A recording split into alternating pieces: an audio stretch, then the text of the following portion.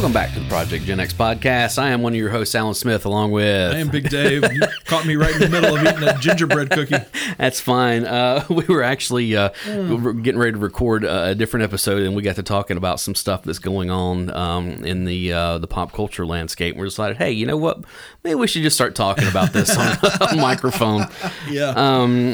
You know, that's one of the things with this podcast. We generally try to do what we call evergreen episodes, where you can kind of go back. They're not really tied to a time, a year, that kind of stuff. But sometimes some things happen, like what happened this week, where Warner Brothers announced that they are going to start streaming. Well, they're going. Oh, sorry, that gingerbread cookie got me. You all right? Excuse me a minute. Hang on. Time out. Sound effect here. Okay. So, all right. So, tell us. You can probably articulate this better than I can at this point. So, go ahead. Warner Brothers had come out with an agreement with some of the movie theaters that are still AMC. Namely, is that AMC is the only large movie chain that's still open right now. No, there's evidently. My wife was reminding me. There's also a West Coast company called Malco or something like that. Okay, that's fine. Regal, because Regal's basically shuttered. Well, when who has the James Bond now? It's not MGM any longer, is it?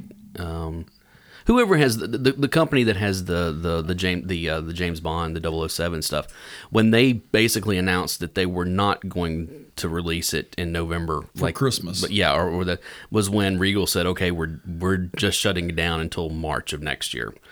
But AMC has hung on. Now they've been showing, some smaller release stuff, as well as they've been showing a lot Metro Goldwyn Mayer. It is still MGM. Okay, yeah. I wasn't sure if I couldn't remember if MGM was still. Basically, James Bond is the only thing that's keeping their movie studio open at this now. point. But yeah, anyway, so Regal shut all their doors. We until don't know, March. Well, supposedly, we don't know if they're coming back or not. AMC was really the only one that was staying functioning, but they were showing a lot of older movies. Right, they were renting out spaces. Right, they came out and said we don't have enough cash. To make it through the end of the year, basically. Yeah. So, which is kind of one of those. Then why don't you just go ahead and shut down? And Warner Brothers, when they got ready to release Wonder Woman 1984. They did some paperwork with AMC that this was going to be a one-time thing where they did a Simo release where they would put it out in the theater, but they would also send it to, I think it was HBO. It's HBO Max. Is it HBO Max? It's HBO Max, yeah. Because Warner Brothers has a deal with HBO. Like they have all of their movies and stuff on there. An exclusivity deal. And not...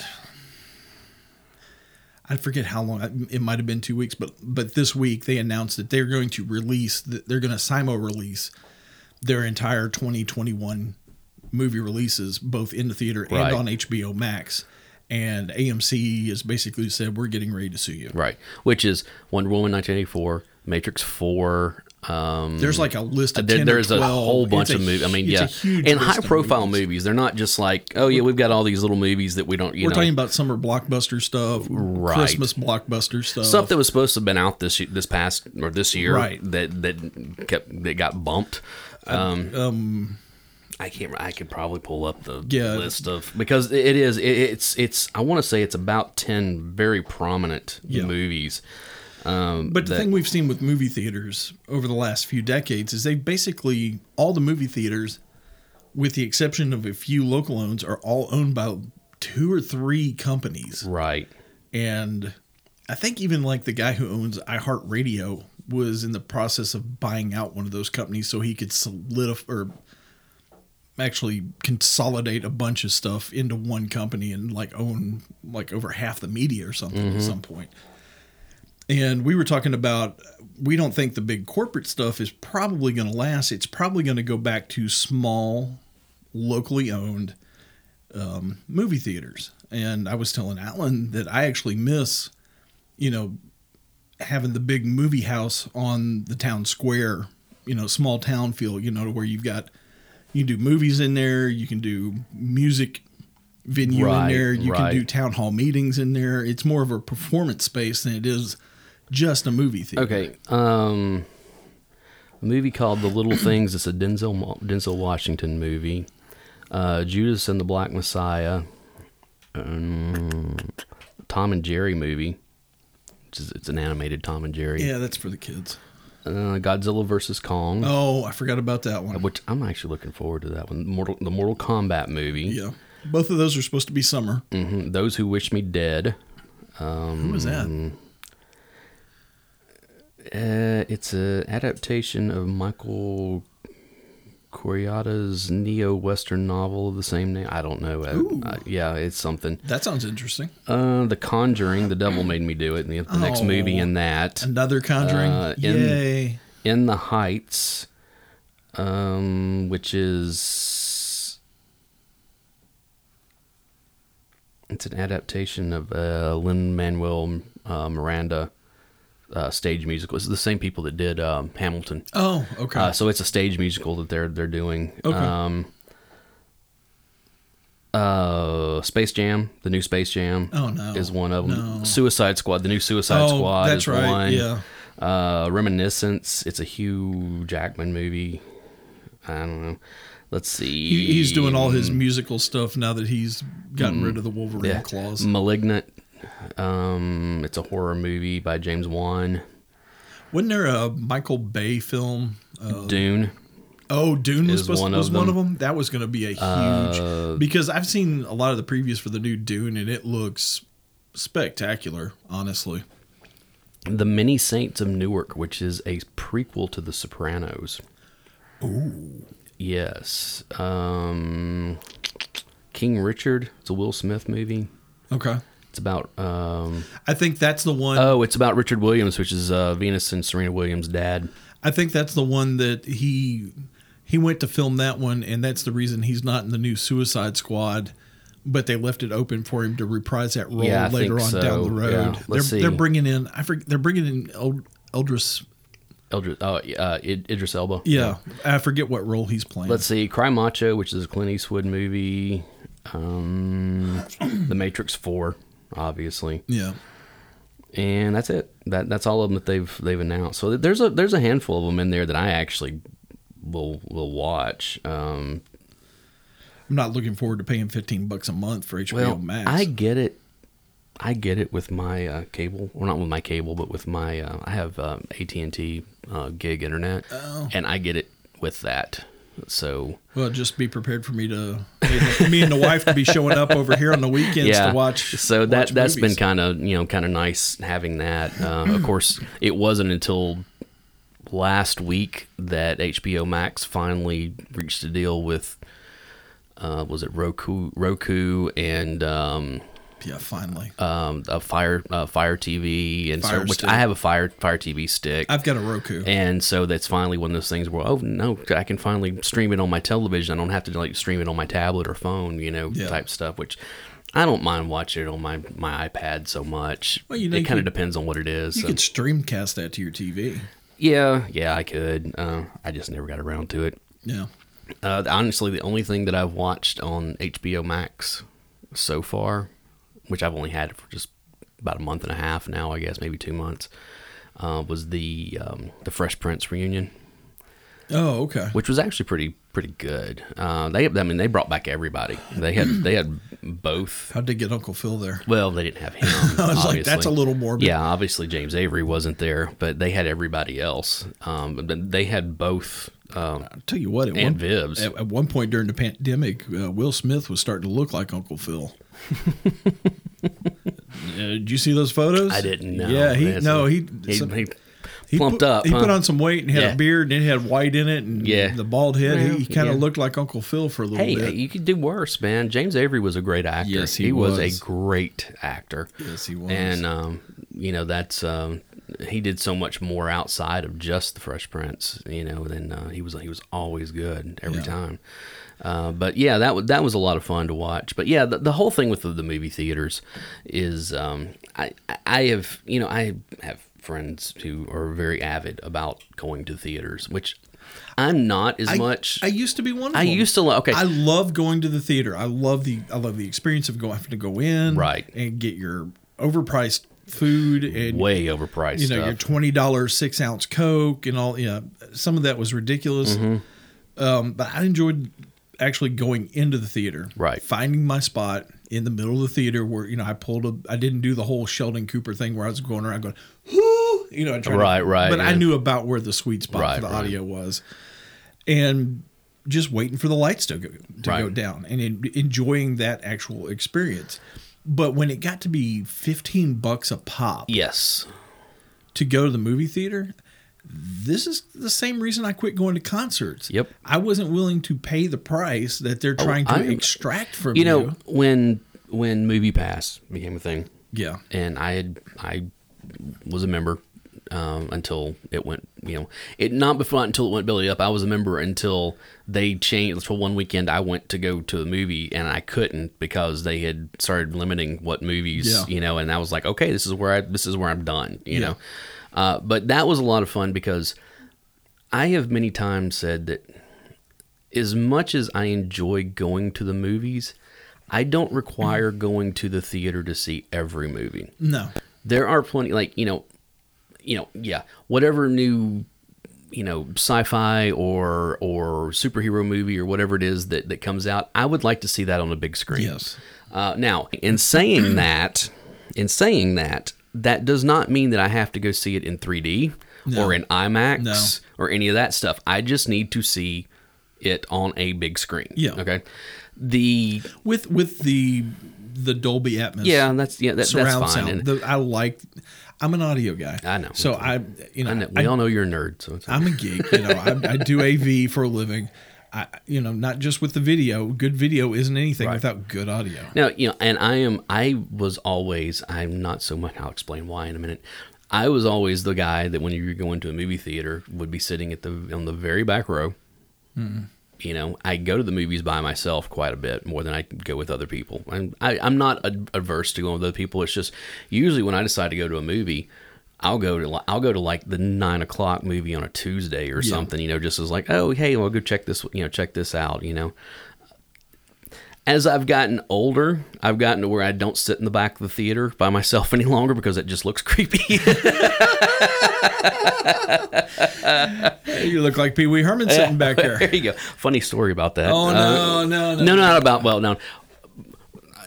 Our friend Brody, which we've talked about on here several times, and it was funny because it was not long ago that was the 20th anniversary of this film being released, and I texted him, and he was like, oh yeah, I remember when we went to go see that, and of course we got a good laugh out of it because the movie Bring It On, the cheerleading movie with Kirsten Dunst. You went to go see that in the theater? Brody and I went to go see it together. And we went to the theater, and it was like a matinee showing. So it's like a 2:00, in the afternoon type thing. Oh no! And we walked in, and we were both in like our late 20s. Like we were both like maybe like 26 or something. It was like when it came out, and so we walk in and we sat down, and we're the only two. First off, we're the only two guys in the theater. It wasn't packed, but there were enough people there where it's like, oh look, there's a lot of teenagers and their moms here. Mm-hmm. And I remember like us sitting down, and I was just like, wow, we look like perverts right now, don't we? Did you leave the seat between you open? No, or did you sit right next to each other? Now, funny story about that.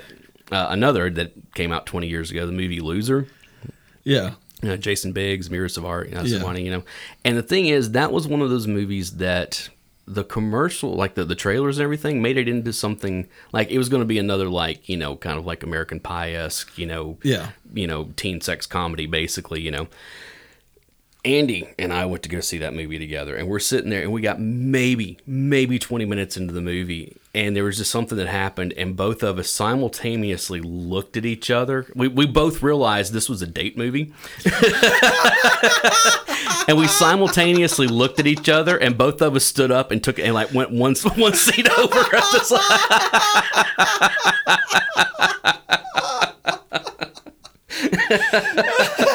It was just like, oh man, we got duped on this one. All right, so it's that's great. So, yeah, but we telling these stories, but the movie going experience I have always enjoyed. Yeah. What I do not enjoy is the modern movie going experience. Oh, I know. Well, I cannot. All right, look, here. Okay, they killed the spontaneity of going to a movie, or possibly going to see a couple movies, at a time. Right. With the whole reserved seating crap and the recliner crap. I don't mind that stuff so much because it is I know where I'm sitting. I don't have to worry about if I get up to go to the bathroom, whether or not my seat's going to be taken, or even like, well, we got to hurry up and get in there and grab a seat before they're all filled. Yeah. So it's one of those things where you go and then it gives you a little extra to go to the concession stand or whatever it is. It's like, hey, I know where I'm going to be sitting. This now the thing that I don't like is I have the Regal. The Crown Club, whatever, and again, it's kind of like the Movie Pass where you pay a certain amount. I think I'm paying like $21 a month or something. I can go see as many movies as I want to during that time. I can even see, the same movie over. I could go see the same movie every day if I wanted to with this thing, Yeah. And of course with that, I'm always like, hey, I see 2 movies a month. I've paid for this thing. Yeah. No problem. I've more than paid for it, and I'm fine with that. Plus you get discounts on, on everything else, Yeah. And you build up points, and it's kind of I was a enjoy member it. of the Regal Crown Club when it used to be free. Well, yeah, I was too, but this was and it still is, because you still, like, when you go and you buy stuff, you still you'll like accumulate points. But they added this, it's the Crown Plus or whatever it is, so where it's basically Movie Pass is what it is. AMC has their was it the A-listers or whatever it is, and they've all kind of, after Movie Pass went away, they kind of like, okay, well, we can do this, we can do whatever. The biggest problem I have now with the modern thing is none of that stuff. It's the other people. Honestly, I cannot tell you how many times I've been sitting in a theater and enjoying a film, and the person in front of me all of a sudden open up their phone and start texting or something, and it's like you get this light all of a sudden, or answering a phone call. Yeah. Which, again, who actually talks on their phone these days, for one thing, But to answer it in the theater in the middle of a movie is even worse, Well, and I still talk on my phone because it is a phone. I know. First and foremost. Like I said, I know. Two, I shut my phone off in the movie theater because it's the correct and moral thing to do. Absolutely. You bunch of idiots. I agree. So it's one of those, not having to deal with all of that, plus the advent of, my television. I have a pretty good, decent. I've got a 55-inch TV. Yeah. Granted, it's not movie theater size, but it's still pretty decent, and I've got a pretty decent sound system with it. So it's like, why wouldn't I want to just stay at home and not have to deal with other people and not have to spend another $25-$30 on concessions? Or if I want to get up and go to the bathroom, I can pause and not have to worry about Well, I was talking to Miss Nay, and I was like, if this is the way things are going to be from now on, right? I still enjoy going to the theater. But if everything's going to be streaming at this point, I'm going to start dropping some serious coin to upgrade my home movie theater system. Yeah, exactly. I mean, that's I'm going to upgrade my AV centerpiece, the stereo tuner with all the inputs and all that. I'm going to upgrade my speakers. I'll probably do a better TV. Exactly, and that's the thing I've looked at, especially with 4K. Yeah, that's a whole thing. I'm not somebody who, I got to have the newest and best, but no, the thing is, I want quality. If I get to the point to where I don't need to fanboy over right, but once it gets to the point to where we're streaming in actual 4K, why not just go ahead and upgrade to a 4K television? And way, right now I could stream in 4K because I've got the 4K Roku. Yeah, and they've got an entire selection on there that's just 4K. Right. So, which I'm not there yet. Which I'm not either. So I'm just like, there's no use in dropping that extra money when the prices come down, and they will, actually, because they always do. Prices are already coming down. When they come down a lot more, I'm fine with it. Of course, now they're talking about 8K. And it's like, look, there's one thing you need to understand about the human body, about our senses. We can only see in a certain spectrum, no matter what. And no matter, and it's one of those things the 4K is already pushing the limits of what we can actually see without some kind of apparatus to help in that situation. Okay. That's the thing I also have with audio. You have to remember, humans, our hearing spectrum only covers a certain... Well, from 20 to 28K. Right. And it's one of those things that inside of that, it is also... actually can hear... And you most people can't, though. That's the thing. Here's the AV geek in me. The higher resolution that you either record or shoot in, especially in digital, right, the easier it is to downgrade it to the system. Well, I understand that. I understand that. So it's not as easy the other way at all. No, there is no at all. I know. Even if they're shooting at 8K, it doesn't matter what TV you're on below that. It's still going to look better. If they recorded a higher resolution, what you're doing is you're actually getting more. Oh, what was it? I just was reading about this. You ought to know all this stuff. You're a resident expert. But you actually get a wider frequency spectrum. It's actually sampling higher and lower on the frequency spectrum. Right. So you're actually getting more of the audio, but it takes more storage, to... Oh, yeah. Much higher file space, the bit rate and everything. So it's... But the more times you can sample the thing, the better it's going to sound, because the closer it's going to be to an actual analog wave than not. So you're saying digital's not better than analog? Digital is better. It's lossless. I know. It's you can have it either in lossless or in a completely raw format, but analog is naturally going to sound better to you. Because it's natural. Because it's a natural wave. Right. There's no break in it. It's hard to... It's the difference between, okay, here's this may fall apart because I'm kind of putting it together, but it's the difference between if we walk into my house right now, into the den, and you hit a note on my piano, and hearing it right there with the natural harmonics and the natural acoustics in the room and all that kind of stuff, as opposed to taking that, converting it to ones and zeros, and then trying to make it sound exactly like what we're already getting naturally. Now, today's technology has gotten better. Has gotten really good at being able to do that, depending on how high of a resolution and bit rate you record it at. But the higher bit rate and resolution that you record or you videotape something at, the better you're able to actually reproduce that on. Now, one thing that I've always said about with this, we're going all over the place on this one again. With like vinyl. Yeah. Okay. I like vinyl. I do too. Okay. But it's a nostalgia thing for me though. But here's the thing. When I had gotten back into vinyl, which I actually just bought a new vinyl. Yeah, I knew you were coming back. I've still got your record player, by the way. It's okay. I've got a new one. You can't have What? This is new news? Yeah. You bought a new one? No, I got it from my grandmother's. It was in her house. I didn't even know. It's. Is it tube? Is it tube? No, is it part of a tube system? It's something. I'll tell you about it later. Okay. But it's one of those things that the other day I was at Great Escape over from Charlotte, and I was like, I don't need to do this, but I'm gonna go over here because they had gotten some Bowie stuff in a little while back, You keep coming to my side of town and not calling me. And so I'm like looking through. I'm like, okay, I don't really want that. Blah blah blah blah. Oh look, the Buzzcocks.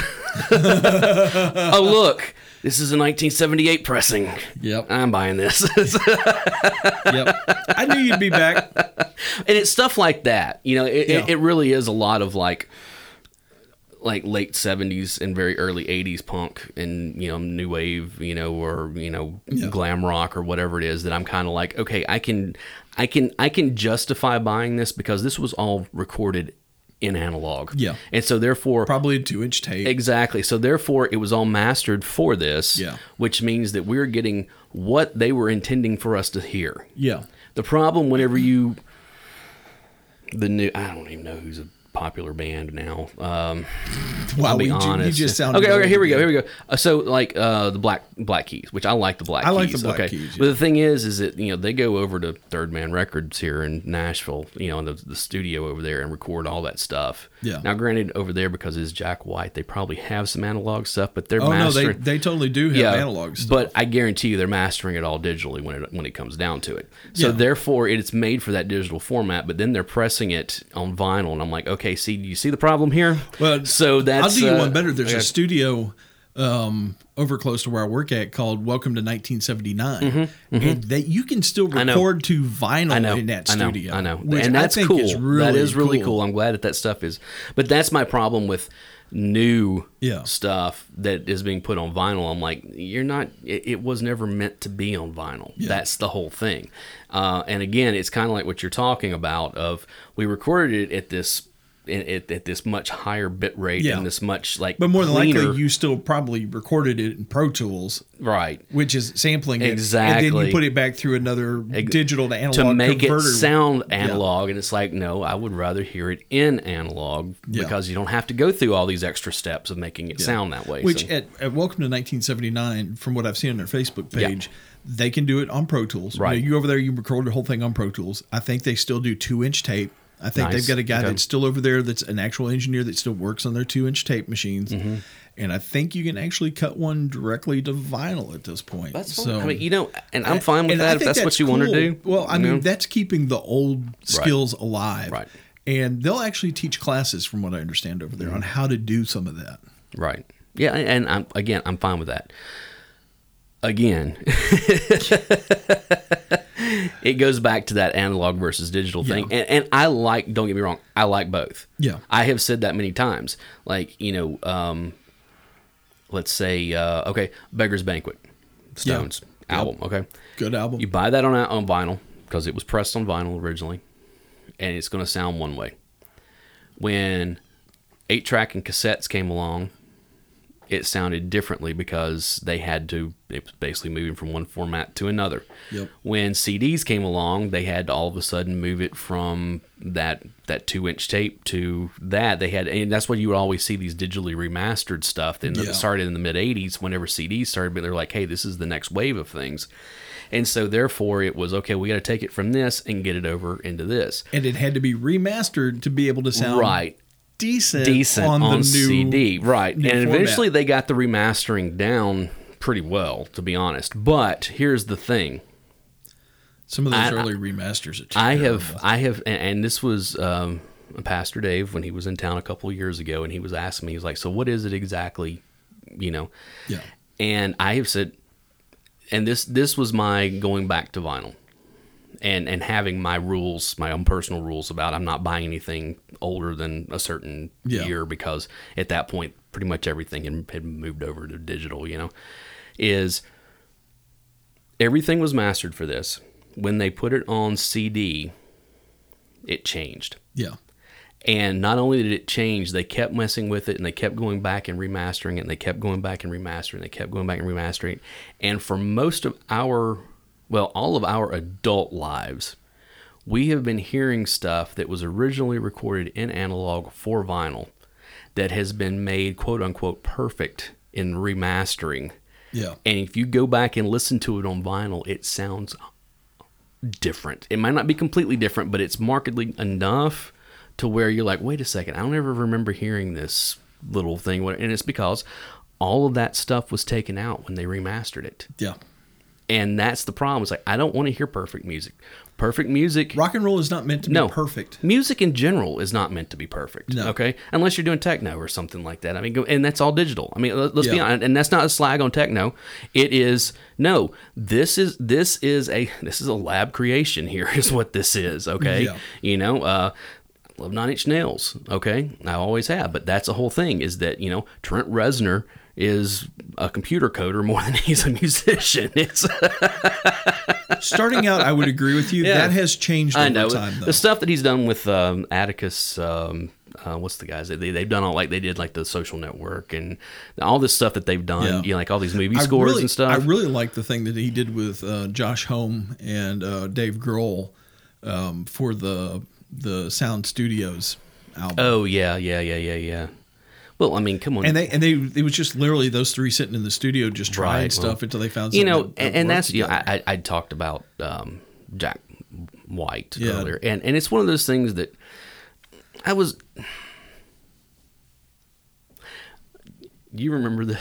You should remember this. I don't know. It's probably a year ago or something like that. And Corey, who we've had on here before, Were we about to start picking on Chicago? No, it wasn't him. Who was it? It was one of our mutual friends. I don't remember who it was. It was somebody, and I know Corey had commented on it on Facebook. Had said something about name me a good band that's got a bad drummer.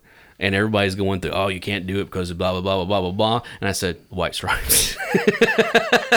And your comment was, you were the only person I know that could find a good band with a bad drummer.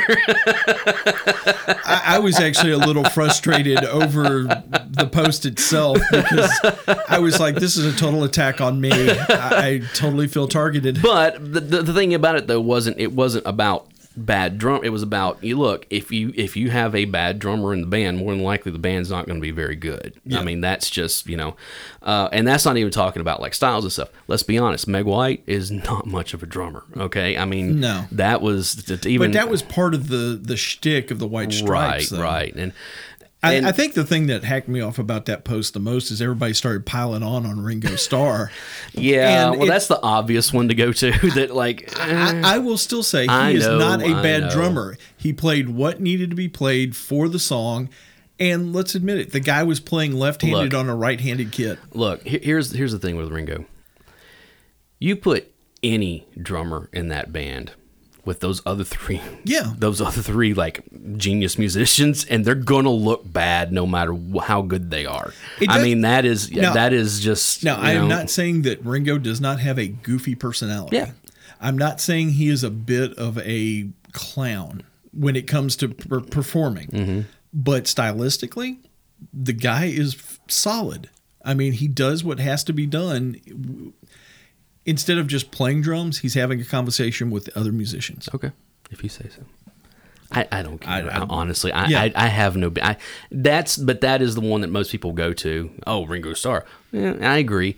Ringo Starr is not a bad drummer. He sticks out like a sore thumb amongst those other three guys. And so it's kind of like, okay, but when you, in that, hey, let's find a legit good band with a legit bad drummer. Yeah. Meg White. Yeah. No, I'm not gonna argue with you too much there. But it's one, like I was saying with Jack White. I've always kind of had like a contentious relationship with liking Jack White. Okay. I get that. Because I do like a lot of his music, and I recognize the guy is immensely, immensely talented. Oh, very much so. And from all accounts that I've heard, a really super nice guy if you just run into him on the street. Now, I've heard that working with him is a challenge. Well, any musician, any musician worth their weight that know what they want is going to be difficult to work with. I don't know what you're talking about. I'm pointing my finger. I'm pointing my finger specifically at you because one, you know what you want, but two, sometimes you can't vocalize what it is you're looking for. I agree. I agree with that, and that's been a frustration in my life over the years playing music. And honestly, that tension between musicians trying to figure out what the other one's talking about is where some of the jewels come from. Dave and I tried to kill each other one time in a band practice.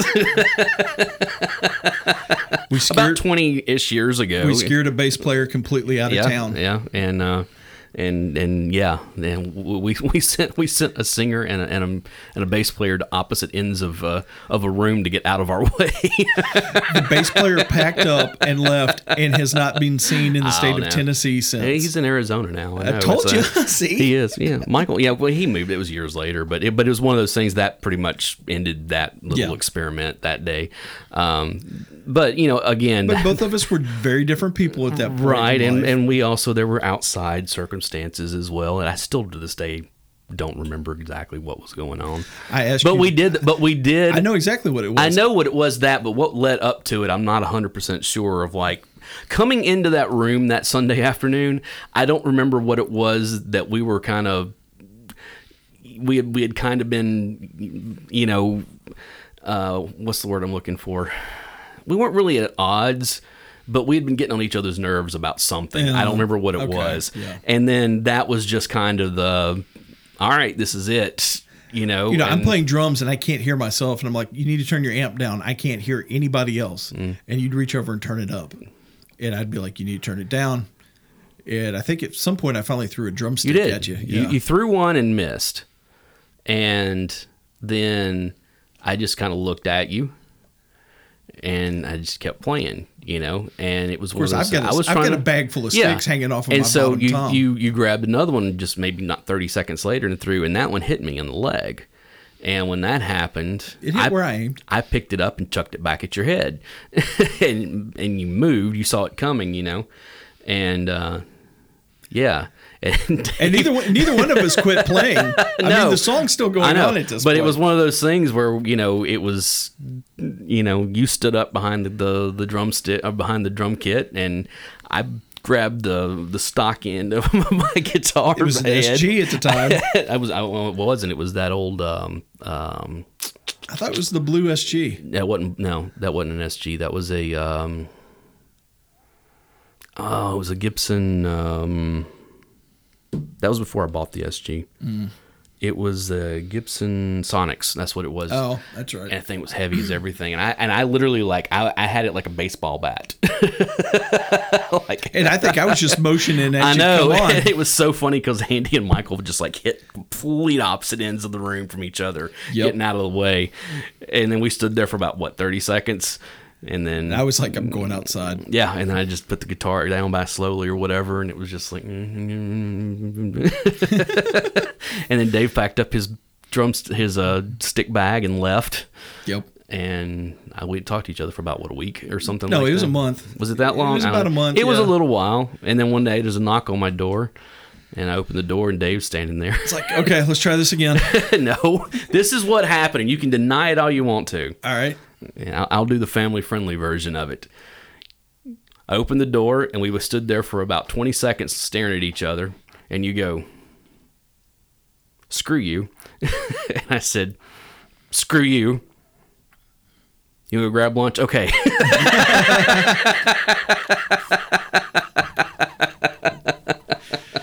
And that's the way guys fight. No long-term grudges, no whatever. It's just like, all right, fine. It's yeah. And we laughed about it. I was like, I fully planned on tattooing Gibson across your forehead. And you were like, I was fully planning on putting you through that wall. So it was okay. And 20 years later, we're sitting here laughing about it. Yeah. You know, I mean, that's the type of stuff that happens sometimes in bands. You know, that was Aerosmith's a great example of that. They're still fighting. They've never stopped fighting. No, I mean, it's always been something with those guys. Oasis. You know, I mean, you got whole kinds of, that's a whole brotherly thing though, where I mean, it's like, you know, you get into a lot of those sibling bands. Which I've been meaning to watch that DVD. Dude, I'm telling you, you need to watch that. So I got to ask. Supersonic is great. Liam or Noel? No, Noel is the talent in that band. There's no ifs, ands, buts about it. I mean, that's Liam is the voice of Oasis, though. I mean, that's you know. Let's put it this way: if they both came to me and said, I want you to play in my band, I would definitely go with Noel. I agree. I totally agree. Now, playing in Liam's band, I guarantee you would be a circus and might be worth the stories that come out of it. But you could write a book after you got through, but that would be like trying to tour for Axl Rose. Oh God, well, yeah, that's a whole other thing. As much as I like Guns N' Roses and and that kind of stuff, that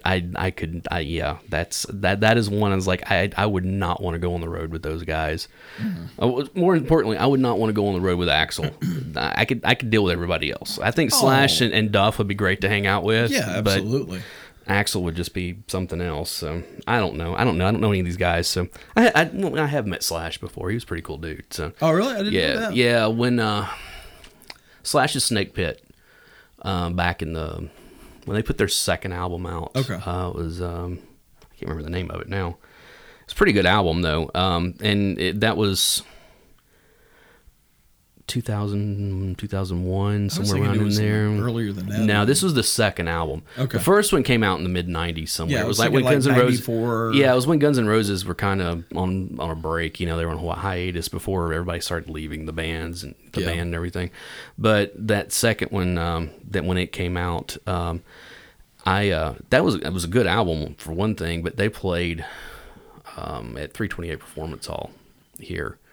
And I went to it, and they had a meet and greet afterwards, you know. And it was one of those things where, you know, you didn't get a whole lot of time. Like you go up, you shake a hand, you get an autograph, you get a picture, and you know, you move right. on. But he was just real chill. I mean, he was just like, hey man, you know. And I asked him because it was one of those, everybody kind of had brought their CD, you know, like for that album, you know, and everything. Yeah. But I brought the insert for Appetite for Destruction with me. I was like, dude, do you mind? He's like, no, not at all, you know, and he like signed the inside of it and everything. Nice. So yeah, I've got a copy of a CD copy of Appetite for Destruction that is signed by Slash, Nice. you know. So he seems like he'd be really chill. He was. He was just real. I mean, just laid back and everything. I almost got kicked out of that concert though, because they had a no flash photography. And I had a little disposable camera there. Forgot to turn the flash off. Yeah, and it was one of those things where like I was there with Andy, Yeah. and I was in front of him, like right on the barricade, you know, and Slash is right there. And I took the picture or whatever, and I looked over and I saw security coming over, and I just took the camera and like handed it back to him so that it was. And the guy was like, "Don't do that again." I was like, "Okay." Yeah, not like the time you climbed over the barricade and ended up on stage with Poison. Yeah. So. That was. I was thinking about that the other day. That was fun. Because that was like I had just met Brody and Toad at that point. Yeah. And I'd known Brody for a little bit, but I had just met Toad, and we'd really just kind of started hanging out. And so it was one of those things that the company he worked for had box seats out there. Like, you know, there was one area that was for like, they had like, you could get season tickets to concerts at Starwood. And so they were sitting there, and we had grass seats. No, we were down front at that show. That's right. Because I had bought tickets, like I had purchased like seats. We had like third or fourth row seats. Yeah. But it was one of those things that when the show started, everybody kind of went down to the front, you know. And so that was one of those that like I got up on stage, and then like Brody just told the story. He was like, "Oh look, that's my friend Alan." Because I was standing right next to you, I know. And Bret Michaels at that point, he'd be like, "Get on stage!" I know, come everybody on. was trying to like, jumping. I was the last one to get over the barricade before they started like making people stop. Oh, I know. You know? I got my fat butt drugged back over the barricade and it dumped unceremoniously on the concrete. That was the first thing too. Was like, as soon as I got up there, I was like, "Where's Dave? Where's Dave? Where's Dave?" And you're standing right there, and we're both like, "Hey!" You're such idiots. I was like, dude, I could have been up there. I was so mad at that security guard. I was like, come on, you're fat. You can't have a little help for him. Well, the problem was, because the thing was, is that I was right there at the barricade to begin with. Yeah. But I couldn't get over it because people kept crawling over me. I know, because I picked you up and threw you over the barricade. Well, it wasn't that. It was the women that were there that were like literally like climbing over top of me to get on stage, you know, and okay, but it was still one of those things where it's like, no, dude, I'm coming over this barricade and I'm getting up there. This is you got one leg over, and I basically grabbed your other leg and threw you over the barricade and was on my way over. Literally, it was myself. one of those things because the security guard was coming to me to try to stop, and then I was over at that point, and it was just like, all right, you know. But that was. You're welcome. Yeah, thanks. So, that is one of the things that I have many times said. I can say that I sang on the stage at Starwood, you know, in front of a big crowd, you know, because it was one of those things where it's like, no, really, I was standing up there with Bret Michaels singing Rock and Roll All Night, you know. I mean, that was the whole. I just want you to remember there are advantages to having a 6'2", 350-pound friend. Oh, I know. To help you get in places that you wouldn't be able to get otherwise. Mm-hmm. But yeah, that stuff, you know, it's funny to go. We really we ought to like because I still have my concert book with all my tickets and stuff in it. We ought to really go through that one time, like we do an episode, kind of going through. What's sad is I don't even know where mine after really 3 moves. I don't know where my concert scrapbook went. Really? Yeah, It's packed up somewhere, but I don't know where it went to. And it's funny because it's not just that, because I have like guitar picks from a bunch of different, I've got one of Dave Lombardo's drumsticks from Slayer. I've got I've still got the set list from that Soul Asylum. Oh yeah, you remember that the dude gave it to me? Candy from a Stranger tour. I think I threw you over that barricade too. No, it was because it was one of those things. We were standing right down there at the front, and when it was over, the roadies were like taking stuff down, and he pulled the set list up off because it was taped down on the, I was like, hey, and he's like, oh yeah, here you go, and he's like, all right, cool, awesome, nice. I've got my backstage pass from meeting Buck Cherry, I've got different stuff like Soul that. Asylum show was actually a little hard on me because we were up on the barricade for that show. It was a standing room only type deal. And there was like this 12-year-old girl that was getting crushed against the barricade. God, I know. And I basically a hand on each side. Worked my way over and put a hand on either side of her to keep the crowd off of her. I have done that before at concerts where somebody was in front. I was like, oh no, and I'm not nearly as big as you are, but I'm still keeping somebody from getting crushed. Yeah, I was like, that's not cool. Let her enjoy the show just like everybody else. There's no reason for that. They were literally trying to bully her back through the crowd to get her out of the way. I'm like, no, you're not doing that to her. Yeah, I mean, I've had stuff like that happen. I was at I was in a mosh pit. I don't even remember where it was, and it wasn't like a metal. I mean, it was back in the '90s when everybody was moshing to everything. I know it was kind of ridiculous. I think it was Everclear. Out at I like Starwood. Everclear. That is not a mosh-worthy band. Depends on the song. But it was one of those things. There was, I was like, okay, and I got into it, and of course, I got knocked to the outside, or over to the edge, where everybody's kind of around, and it was so funny because like I got knocked over there, and there was this girl. She was probably a teenager. I was like in my early 20s, somewhere around 2021, somewhere around in there. Yeah. And there was a teenage girl that was right there that like as soon as I like kind of like landed in the crowd, whatever, she starts throwing elbows. I mean, just like hitting me with her elbows. I'm like, what the hell? I didn't even hit her. Just like somebody hasn't taught her the etiquette of moshing. I was like, you got to be kidding me, It was just like because the etiquette of moshing is not to kick the crap out of other people. I know. It's to help people up when they fall down. It's. I mean, that happened to me at the Helmet show. I saw a Helmet at 328. Yeah, and I was in the middle of the pit, and I went down hard, and 3 dudes pushed the crowd back and helped me up and then got me right back into the pit. Yeah. I mean, it was... When I saw Anthrax at 328, again, sometimes you look back on some choices that you made and you go, what was I thinking, Yeah. And I had this...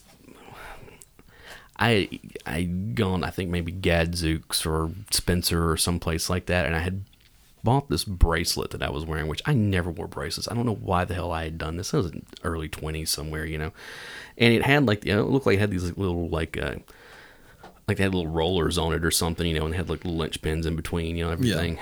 Yeah. I was wearing it to that show, which today they would never let something like that into a show, but back then they didn't, chain belts and all that kind of stuff. I mean, I saw people walk in with, I used to wear a dog collar, like a chain, a dog chain, not even a collar, and never I had that huge wallet chain that hung down to my knee. And so it was one of those things, again, look at them, like the choices we make when we're young. Yeah. But I was at Anthrax, and there's a pit going, and I got knocked into this dude, and this dude had like really long hair. Oh no! And it got tangled up in that bracelet, and it was one of those things where I was just like, I literally was like, I'm sorry, dude, and I just yanked, and I had clumps of his hair stuck in that bracelet. Dude, I would have just popped the bracelet and let it happen. Yeah, I mean, it was like, oh, dude, but stupid stuff like that from when you're young, the ball chains. You remember the ball chains? Oh yeah. Thank you, Korn. I had the big slew of bowling shirts from Hot Topic. Yeah. Somebody the other day, one of my friends who's younger than me, she posted something on Facebook, and she was like, what was the name of that store that was next to Journey's in the mall? And she's like, I used to buy all my Jinko jeans there and everything. It's like, it's Gadzooks. That's what you're talking about. Yeah. It's like, yeah, believe me, I bought a ton of stuff from that place, T-shirts and everything. Now, the funny thing, Never bought anything from Gadzooks. Corey worked there for a little while. You've told this story. It's not even, I'm not even going to tell that story. The funny thing about it is when Corey was working there, he used his employee discount and bought a bunch of clothes from there, and like he wore those for years afterwards. Like, hey, Corey, I just want to make it known that he called you out. I didn't. I mean, years afterwards. Like, dude, that stuff stopped. You've never been cool to begin with, but all that stuff stopped being cool like 3 years ago. I can't wait for us to have dinner together again.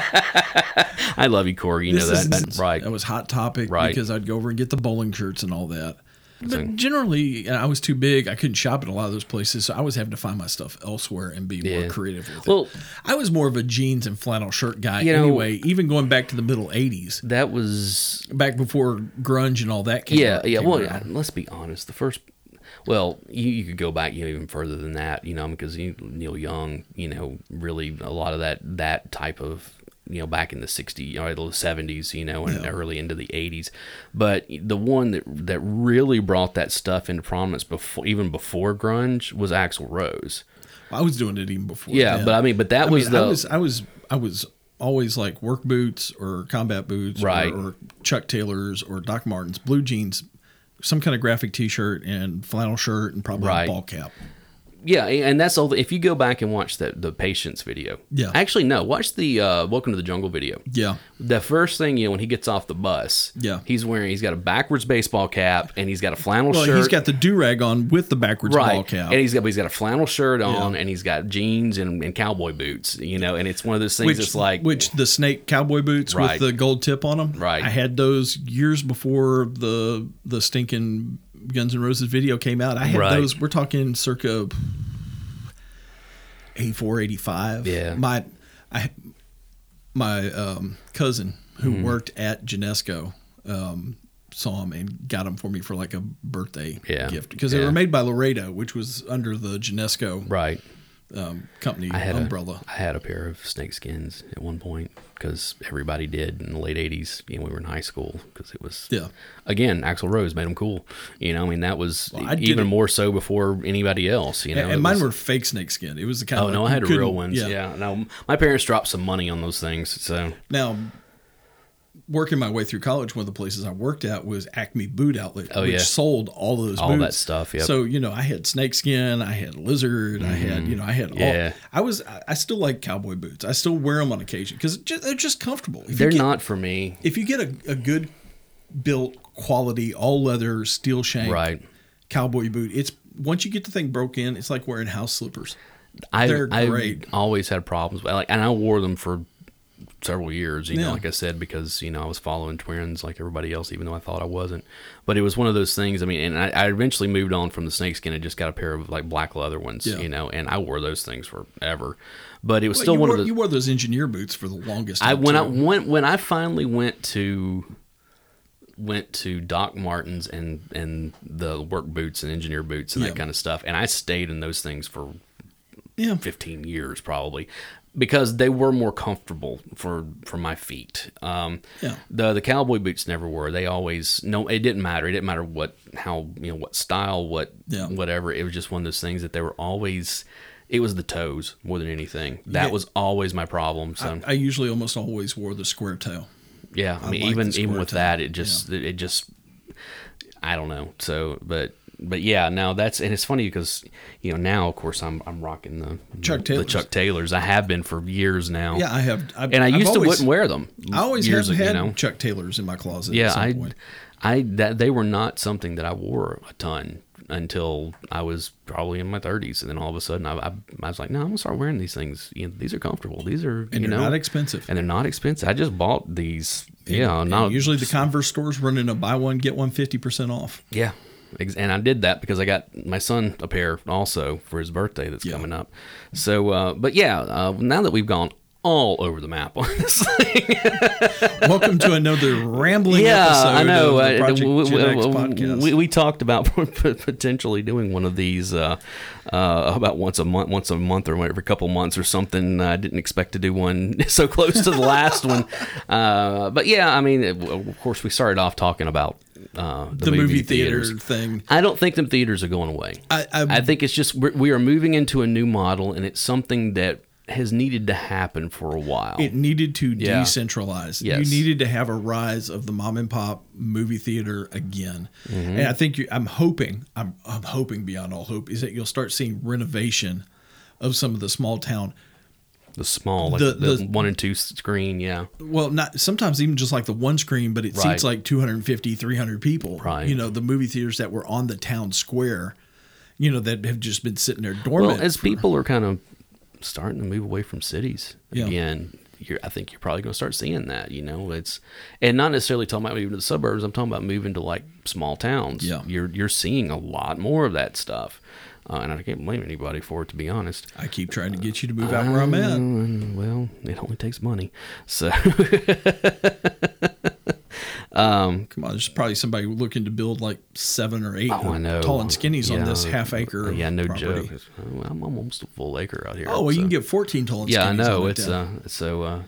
But yeah, bunch of Yankees. Well, we won't get into that. We're going to stay away from politics on this one. We've had enough of that lately, and I say that lovingly because I've lived up north for a bunch of years. Oh, and I have a bunch of friends. Yeah, so you're backtracking now. Yeah. So yeah, back. Yeah. Well, the reason I'm backtracking. Some of my best friends are Yankees. That's the reason I'm backtracking is because some of my good friends are Yankees. Yeah. They refer to me as a hillbilly, and you know it's all fair. It's fine. In love and war. Exactly. So, anyways, I am Alan Smith. I am Big Dave, and you can find us on all of the social medias. We'll have links down in the show notes on all this stuff. Predominantly, we are under Project Gen X Pod. Yep. That's different on Parler. We're actually Project Gen X. Which we don't have the pod. I've been on there quite a bit lately. You're the only one that's posting on that one because I don't have access to it yet. I thought. I don't. I'm probably gonna have to go back and try to figure out. I'm logged in on my phone and I can't figure out what the password is, so I'm not messing with it at this. I know. But yeah, I mean it's. I said we weren't going to talk about politics, so I'm not going to. But that's all that. I honestly, when we got on there, I was like, oh, well, this is just going to be a different platform. No, apparently it's just a different platform for politics. But I've managed to find a few people who are not 100% that. All it is. It's a new social media. Yeah, it is outlet. It is, and it's only what it is by the people that's there. So. It doesn't matter what your politics are. You know, come over and join us and be part of the conversation. It's kind of like anything else. You can find your tribe, even on, Yep. Yeah, it's whether it's Twitter or Parler or Facebook or Instagram or whatever. You know, we're on all. Well, we're not on Tumblr, but we're on all that other stuff. I told you to stay away from Tumblr. Tumblr's been dying a slow death for a while. You need to stay away from Tumblr. So, anyways, guys, thank you so much. Once again, I'm Alan Smith. I'm Big Dave. And we'll see you next time. See ya.